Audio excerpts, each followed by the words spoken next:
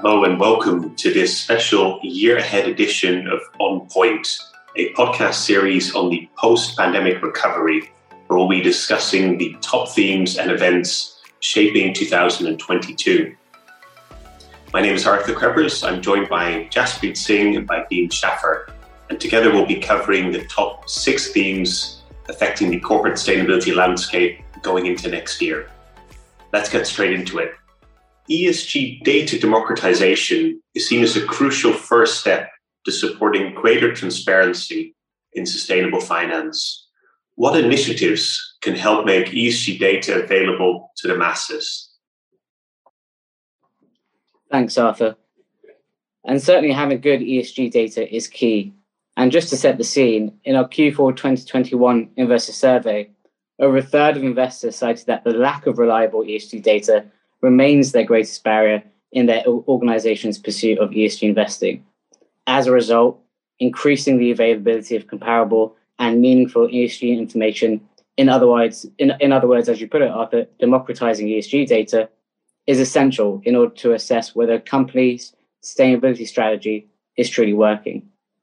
We're hoping over the course of 2022, we will see an increased availability of freely accessible resources that will help us evaluate companies' sustainability performance. A good example of this is the Transition Pathway Initiative, which provides assessments of how companies are transitioning to net zero. In October, the TPI announced an ambitious plan to establish a global climate transition center, which is set to open in 2022 and would expand the number of companies assessed from 400 to 10,000, a 25-fold increase.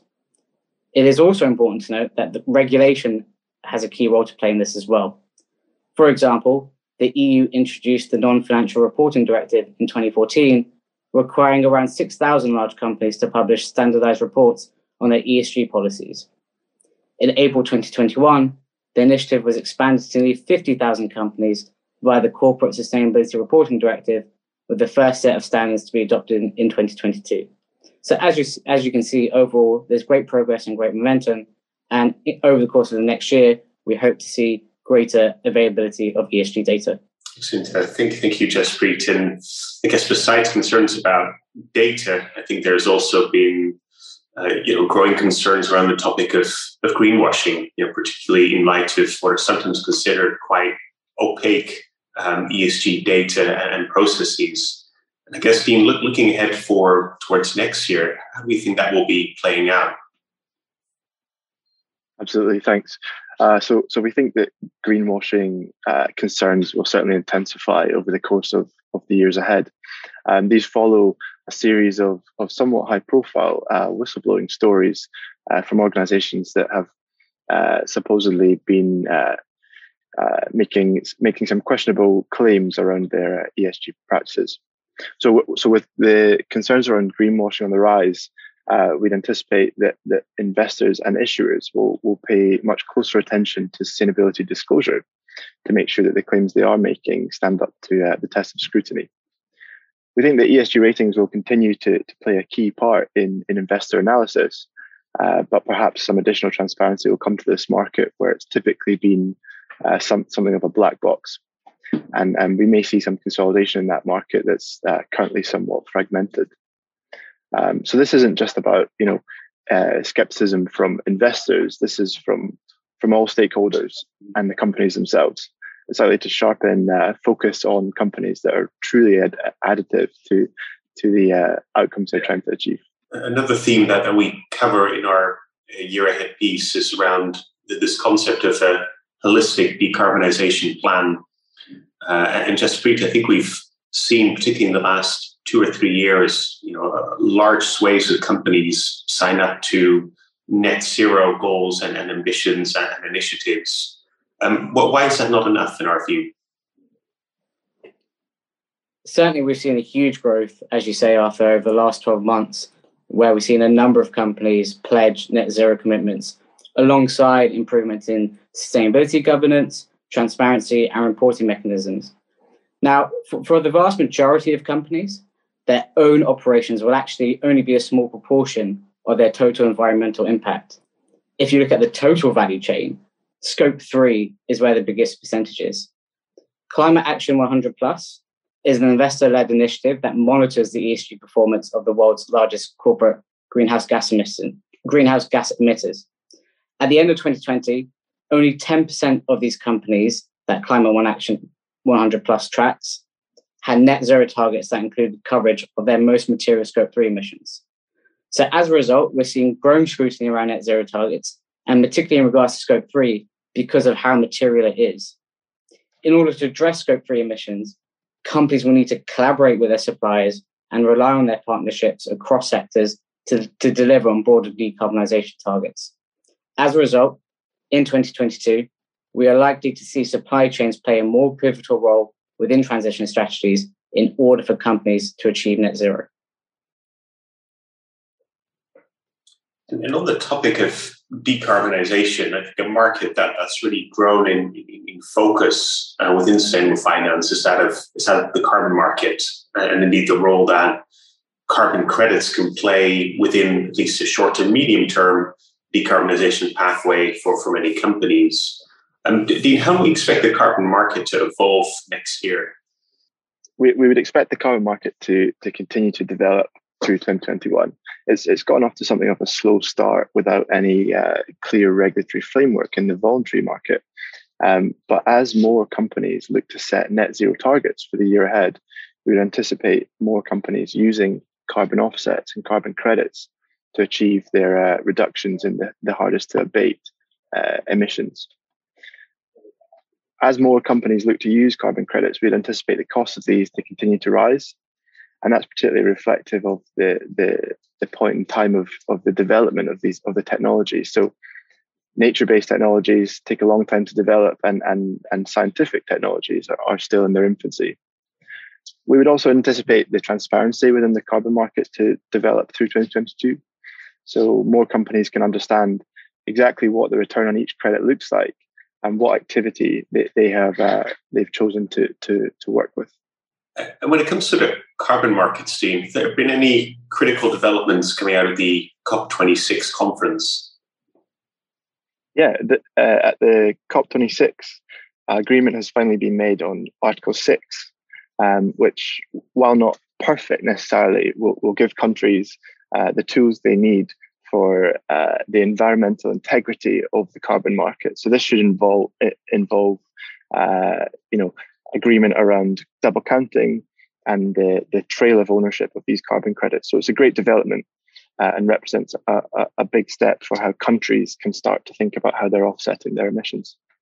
And building on this theme of decarbonisation and tools available for communicating one's decarbonisation strategy and targets, I guess quite critical as well is that we have a common understanding of what are green and carbon neutral technologies and projects. And I think that's where this concept of having a green taxonomy, as the EU and the UK are introducing, becomes quite critical. How do we think that will further evolve next year, these taxonomies? Yeah, I think we're expecting to see great progress and great momentum heading into 2022. So next year, the EU taxonomy regulation will come into effect. Now, the EU taxonomy is a classification system that provides companies, investors, and policymakers with appropriate definitions for which economic activities can be considered environmentally sustainable. The regulation will require companies to report on their alignment with 2 of the 6 environmental objectives. These are climate change mitigation and climate change adaptation. Alignment criteria for the remaining 4 categories will be outlined in 2022 and enforced from 2023.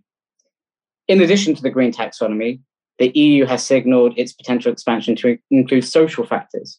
We anticipate to hear more details about the development of a social taxonomy over the course of 2022. Taxonomies of sustainable activities aren't exclusive just to the EU. As part of its Build Back Better report in the summer, the UK government announced the formation of a Green Technical Advisory Group that would oversee the UK's delivery of a green taxonomy. The development and application of sustainable taxonomies is very much seen as a positive and will increase firms' reporting obligations and result in sustainability criteria being better embedded within their financing instruments, and also give greater information to the market as a whole to be able to assess a corporate's ESG performance. Thank you, Jaspreet. And you touched on indeed there this piece of green financing instruments as well. And I think if we look at the expectations that we now have of companies in terms of their decarbonization goals and investments, I think it's clear there is a major role here for green finance. And that of course emerged in the public markets, right, with the green public bond issuance. But we are starting to see momentum also in the private market. And Dean, on that point, how do we expect the private ESG market to evolve?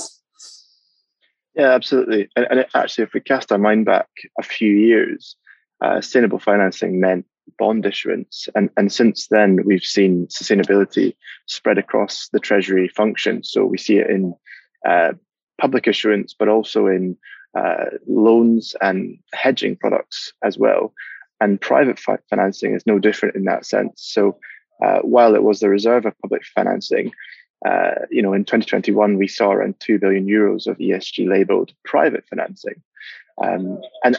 This has been a function of improved disclosure and transparency so that investors can make very accurate decisions on the sustainability characteristics of private financing opportunities.